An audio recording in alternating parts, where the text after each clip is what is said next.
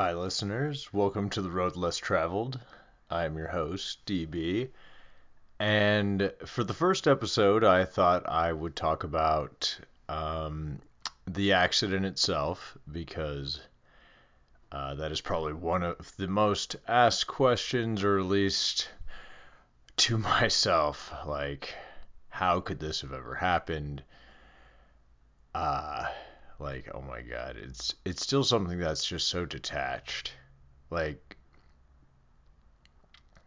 I won't go into what caused it. I know in the introduction I spoke about the fact that I was in a very toxic relationship. And again, I fully own my actions. I could have left that relationship. I could have not drank. I could have handled things so many different ways. And believe me, I wish I had.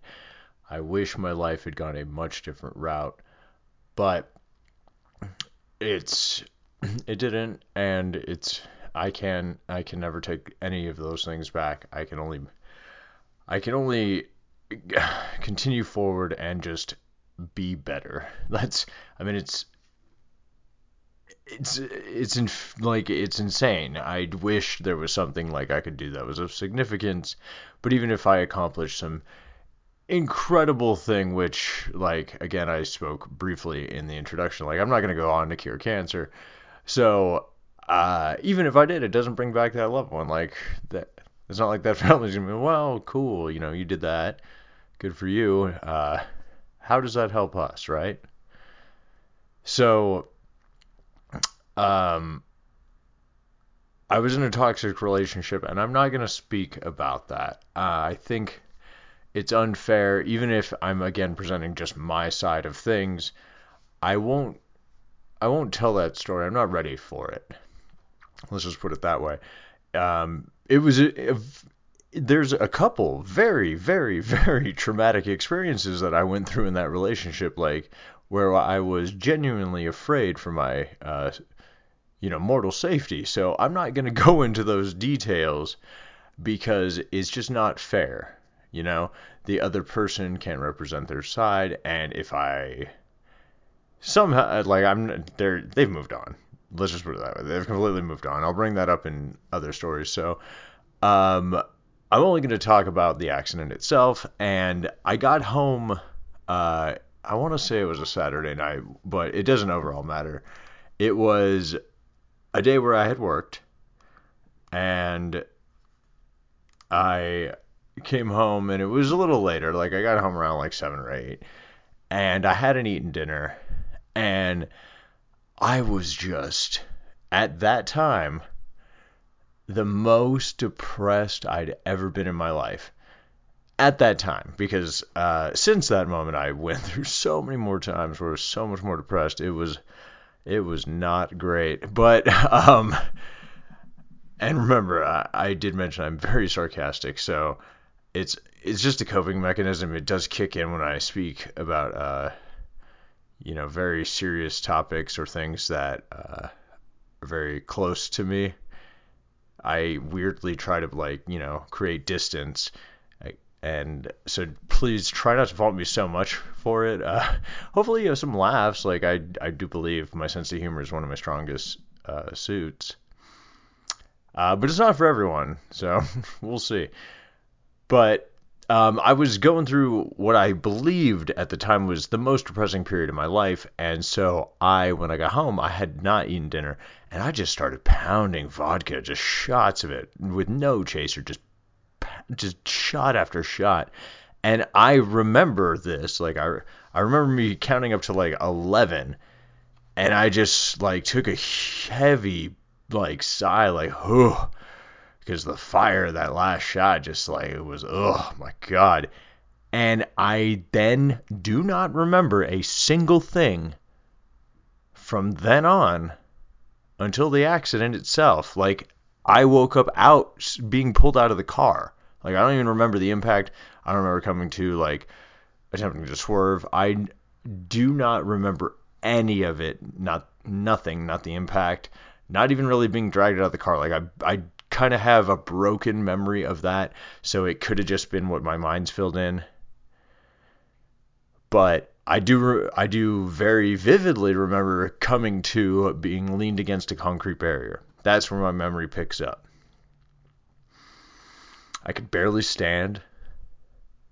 I'm very confused. Very confused. I guess I'd been knocked unconscious from the impact. I've been going about 80 miles an hour. I ran a red light and I did T-bone another vehicle.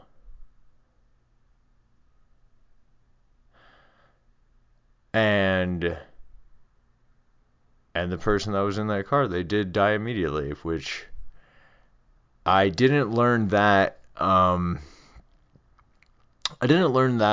the police officer, like, they put me inside of the cop car. And I'm kind of telling this part a little out of order here. But I didn't learn that I had killed someone until they had put me in the back of the cop car.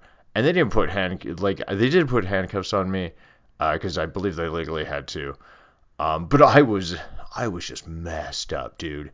Like, I have a scar on my chin, and it is because of whatever. I think my face hit, I don't know, the steering wheel or something. But my chin, like, was peeled back, so it was hanging by a flap. I was, for 3 days after that, pissing blood, or excuse me, peeing blood, whatever. And I believe I cracked a couple ribs, and I could barely breathe, and, like, my penis and my testicles turned purple, and that's probably where some of the blood was coming from. But anyway, it wasn't like, just imagine that level, of injury and being put into the back of a police car, and then the female officer, she told me that I'd killed somebody. They're like, "You killed somebody. You're going to jail." Because I was asking for my lawyer, like, I also denied medical treatment, even given my injuries. Like, I wasn't fully aware of what state I was in because I was very scared and confused, and again didn't really know what had happened. Like, I was just at home. Like, what do you mean, like, I was in a car accident? I was at home. I was in my kitchen. I, I how am I here? Like, what are you telling me? And then now you're telling me I killed somebody? Oh, I broke down. I started sobbing because reality right then just hit me. I was sober right then. Like, intense pain just started raining down on me. Like, my injuries came into full effect. But none of that mattered because they said you were going to jail, and I said, "You're telling me I killed somebody?" And they're like, "Yeah, you hit them with, like, your car hit their car. You killed somebody." And I said, "Well, then it doesn't matter what happens to me." And that's in the transcript, but it's not like to prove anything. I never really want sympathy through any of this, but I do hope my character at least is still there, because at that point I literally didn't care what happened to me. I didn't even know who I'd killed, but, like, I could never ever, and even now I still really can't understand that I did it. Like, I know I did it, and I feel it. I know it because I experienced, like what I went through because of that. But there's a detachment from it because I blacked out. It's scientifically proven that your brain stops recording information when you are in a blackout state. And I can never get those memories back. It's not like I can go visit a hypnotist and then they can, mesmerize me and restore those memories. They are not there. There's nothing to restore. It's not like the memory is lost. The memory was never there to begin with. So I have little filler From what I've pieced together through volumes of paperwork and pictures and witness statements, and that is its own just that's its own mess, because several witnesses actually gave like testimonies, that they gave statements to the police saying that another vehicle was involved, and that those people saw that someone had been killed, and that two of the people in that vehicle took off running, and then the driver was there, and then nothing came of that. So very confusing. And then we have conflicting statements of me going one way, the cars going another, different vehicles being involved, different statements, a whole bunch of just like confusing mishmashes of stuff. And I did at first put stock into some of those things, and I may bring that up in when I discuss the preliminary hearing for evidentiary reasons. But at the end of the day, once like I looked past all that and I just looked at what took place, I'm like, I know that I am responsible for this accident. Like, I did this. And in Nevada, like, the most important thing is approximate cause. So I, being drunk, should never have been on the road in the first place. And it doesn't come into question like, oh, I was too impaired to even know that I was driving. Well, that, even to me, I agree with the fact, like, that doesn't jive. Who cares? Like, I should never have drank so much to get drunk to the point of not being able to make a reasonable call. And I fully agree with that. Like, that's absolutely true. Like, I abused alcohol. I did the most destructive thing possible, where I thought I was going through something of significance, exacerbated it 1,000,000 times by intaking a destructive level of alcohol, and then I not only hurt myself, but I absolutely destroyed somebody else's life and their families. So I have to live with that, and I do own that fully, and it is getting easier to talk about, thankfully, because most people like that I've brought it up to, they don't think, oh, hey, that guy's been to prison, or wow, that dude's killed somebody. Like, they never would have guessed that. So I have that working for me, and then it's not obviously the first thing I bring up, because I am very scared of how people react or what they'll think of me, because I don't quite care like what people think per se. I don't know. I don't want to be that person, man. Like, I do believe that I am a good person, although I've done a very terrible thing, even if it was unintentional. And the accident has just shown me like how easy it is for something, just what could have been insignificant, and how it can get blown way out of proportion and be life changing. And I remember, and this is kind of fucked up, but this is true. It was about a year or so before the accident, and I lived on a portion of town where a lot of DUI accidents were taking place, because there was like a major thoroughfare there, like in a highway and whatever, and people were speeding all the time, and more often than not, they also were drunk. So during one accident, it was an awful accident, and a couple children were involved, and I was asking my girlfriend at the time, like, oh my god, dude, it's always the drunk driver that lives. Like, why is that? And like, scientifically, I get why it happens. Usually they're in a more relaxed state, so when the impact happens, like, they don't lock up and blah blah blah. I get that, but I then unfortunately had a more existential answer for that, because it's then they have to live with what they've done.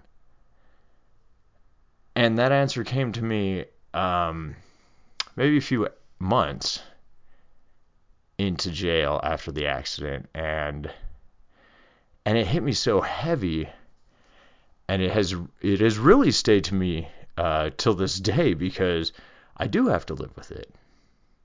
I mean, I guess I don't have to. Like, I could throw my life away and do that or whatever.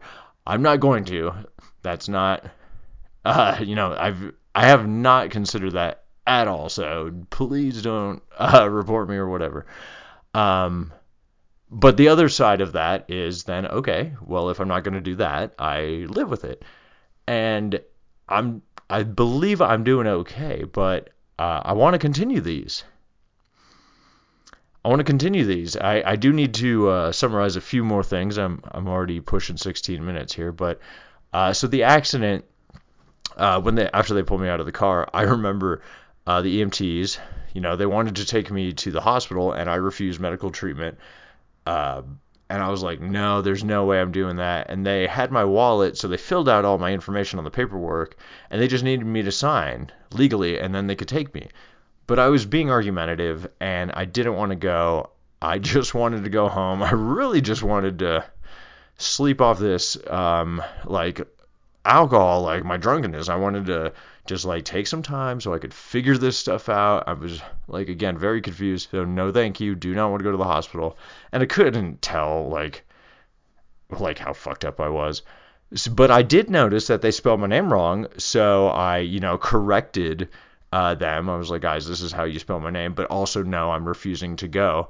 So they had me check mark the box saying I was refusing, and I signed my name. And I was like, thank you. And then that's when they gave me a field sobriety test, but because I refused a breathalyzer, like, I was like, no, I'm not going to do a breathalyzer. Like, I knew enough that I didn't want to do that, because I knew that I had been drinking. So I was like, no, I don't want to do that. Like, please. And again, at this point, I did not know that someone had passed away. I would have been much more, I guess I was firm.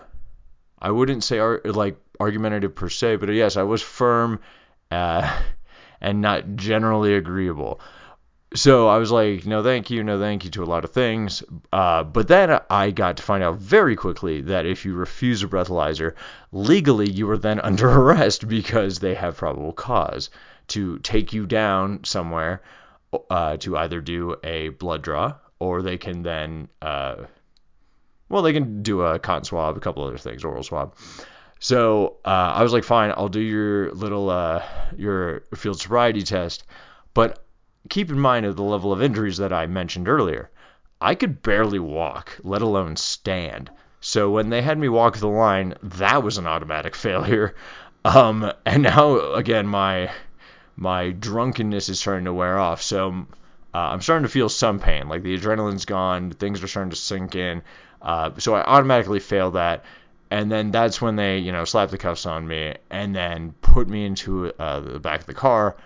And unfortunately, that's when they tell me that someone had passed away. And I went, they drove me to intake from there to the local jail. And I was actually denied there because of the level of my injuries. They were so significant, and I was in so much pain by that point that I was just, like, moaning mostly and kind of maybe screaming a little bit. I was just a fucking mess. It was awful. And they denied me intake because, like I said, my face was just a bloody mess. Like, my chin was hanging. So they took me to the hospital, rightfully so, and they handcuffed me to a gurney, and they wheeled me in, and then I don't think they gave me painkillers. I can't really tell at that point. They did do a CAT scan. They did, make sure that I wasn't completely just destroyed. During that time, however, they did also get what's known as a telephonic warrant, so they did do 2 different blood draws on me, and they were, where they can do a retrograde extrapolation. They need 2 different blood draws, and usually with a certain amount of time between them. I'll go over that in preliminary hearing probably. But they did take the 2 blood draws, so they knew I was drunk. They could smell it on me. They could see, like, just how I was acting, probably a number of other things that were not only just brought on by my injuries, like incoherency, being knocked out, etc., slurred speech. Those are, yes, injury related, but they knew I was drunk. I knew I was drunk. And then at that point, since I had killed somebody, like, I was just quiet. I didn't know what was going to happen. I knew I was in a very, very big, like a very large amount of trouble, like something beyond that I could even comprehend or think or feel or take in.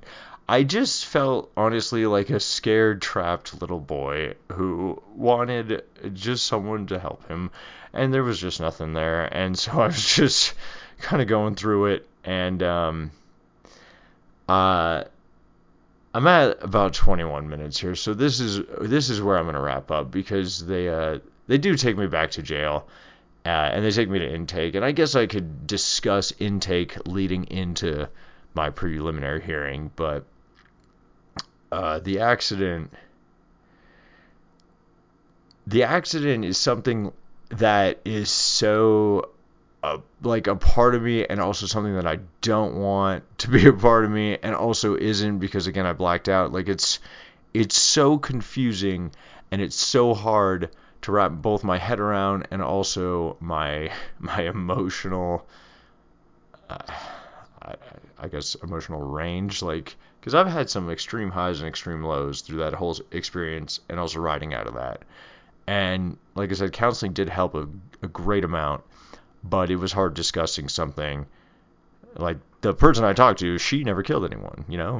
It wasn't like she had a great amount to talk about during her little time in prison. Never experienced any of those things. She did go to prisons, and she was a counselor to those people who were incarcerated at the time. So she did do face-to-face in prison. So I respect her for that. She was very helpful. She was a wonderful resource. But I need something just a little more. So I'm hoping people get just a little bit out of that. This is just to explain the accident and how easy it is for something to come out of like something so little. It was just a bad relationship, and then it turned into an accidental death. Like, excuse me? I believe alcohol is one of the worst drugs out there, and I consider it a drug. It's a downer. You drink, and it feels like an upper. You're feeling, a little warm, a little happy, and then, too much, and you can't remember. You can't think. You're no longer yourself. It's dangerous. It's very dangerous, and it's barely regulated. It's something joked about all the time, and I'm not here to preach either, because there are just millions of people out there that can have their drink just fine. They can have a little bit and be just fine. They can be totally responsible. Same thing, like, I'm never going to talk about probably religion, guns, politics, all those other things, because there's always two sides or multiple sides to those things. Like, if you spoke with any reasonable amount, I believe that all sides could find common ground within there. Like, because each side has good points. So that's kind of where I'm going to try to talk from, is just my experience in the middle ground. So what I experienced was, yeah, alcohol can be insanely destructive. And it only takes one time. I cannot say that I didn't have other times where I had driven drunk. I was young and stupid, and I should not have done those things. But I didn't do it with regularity, and the few times I did it, it seemed like a wake-up call, so I stopped that. Like, I did not drink insane amounts like that anymore. I had parties at my place, and I never drove, because it was my place. I just went to sleep. Like, you just go to bed. And everyone else, nobody had any problems. They would drink a decent amount, and then they would leave. No accidents. So this accident is something where it shocked me. I had been at my own place, and I just autopilot took over. So, that's my story about the accident, guys. Thank you a lot again for tuning in. And I do hope you continue to tune in. Good God. There won't be any editing, by the way.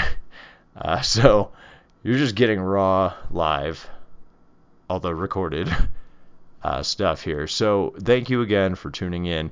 Sorry this one went a little long. I'm trying to keep them around 15 to 20 minutes. But there was a lot to talk about. And then the preliminary hearing, that one's probably going to be a little longer too. So this was The Road Less Traveled. I'll see you next time.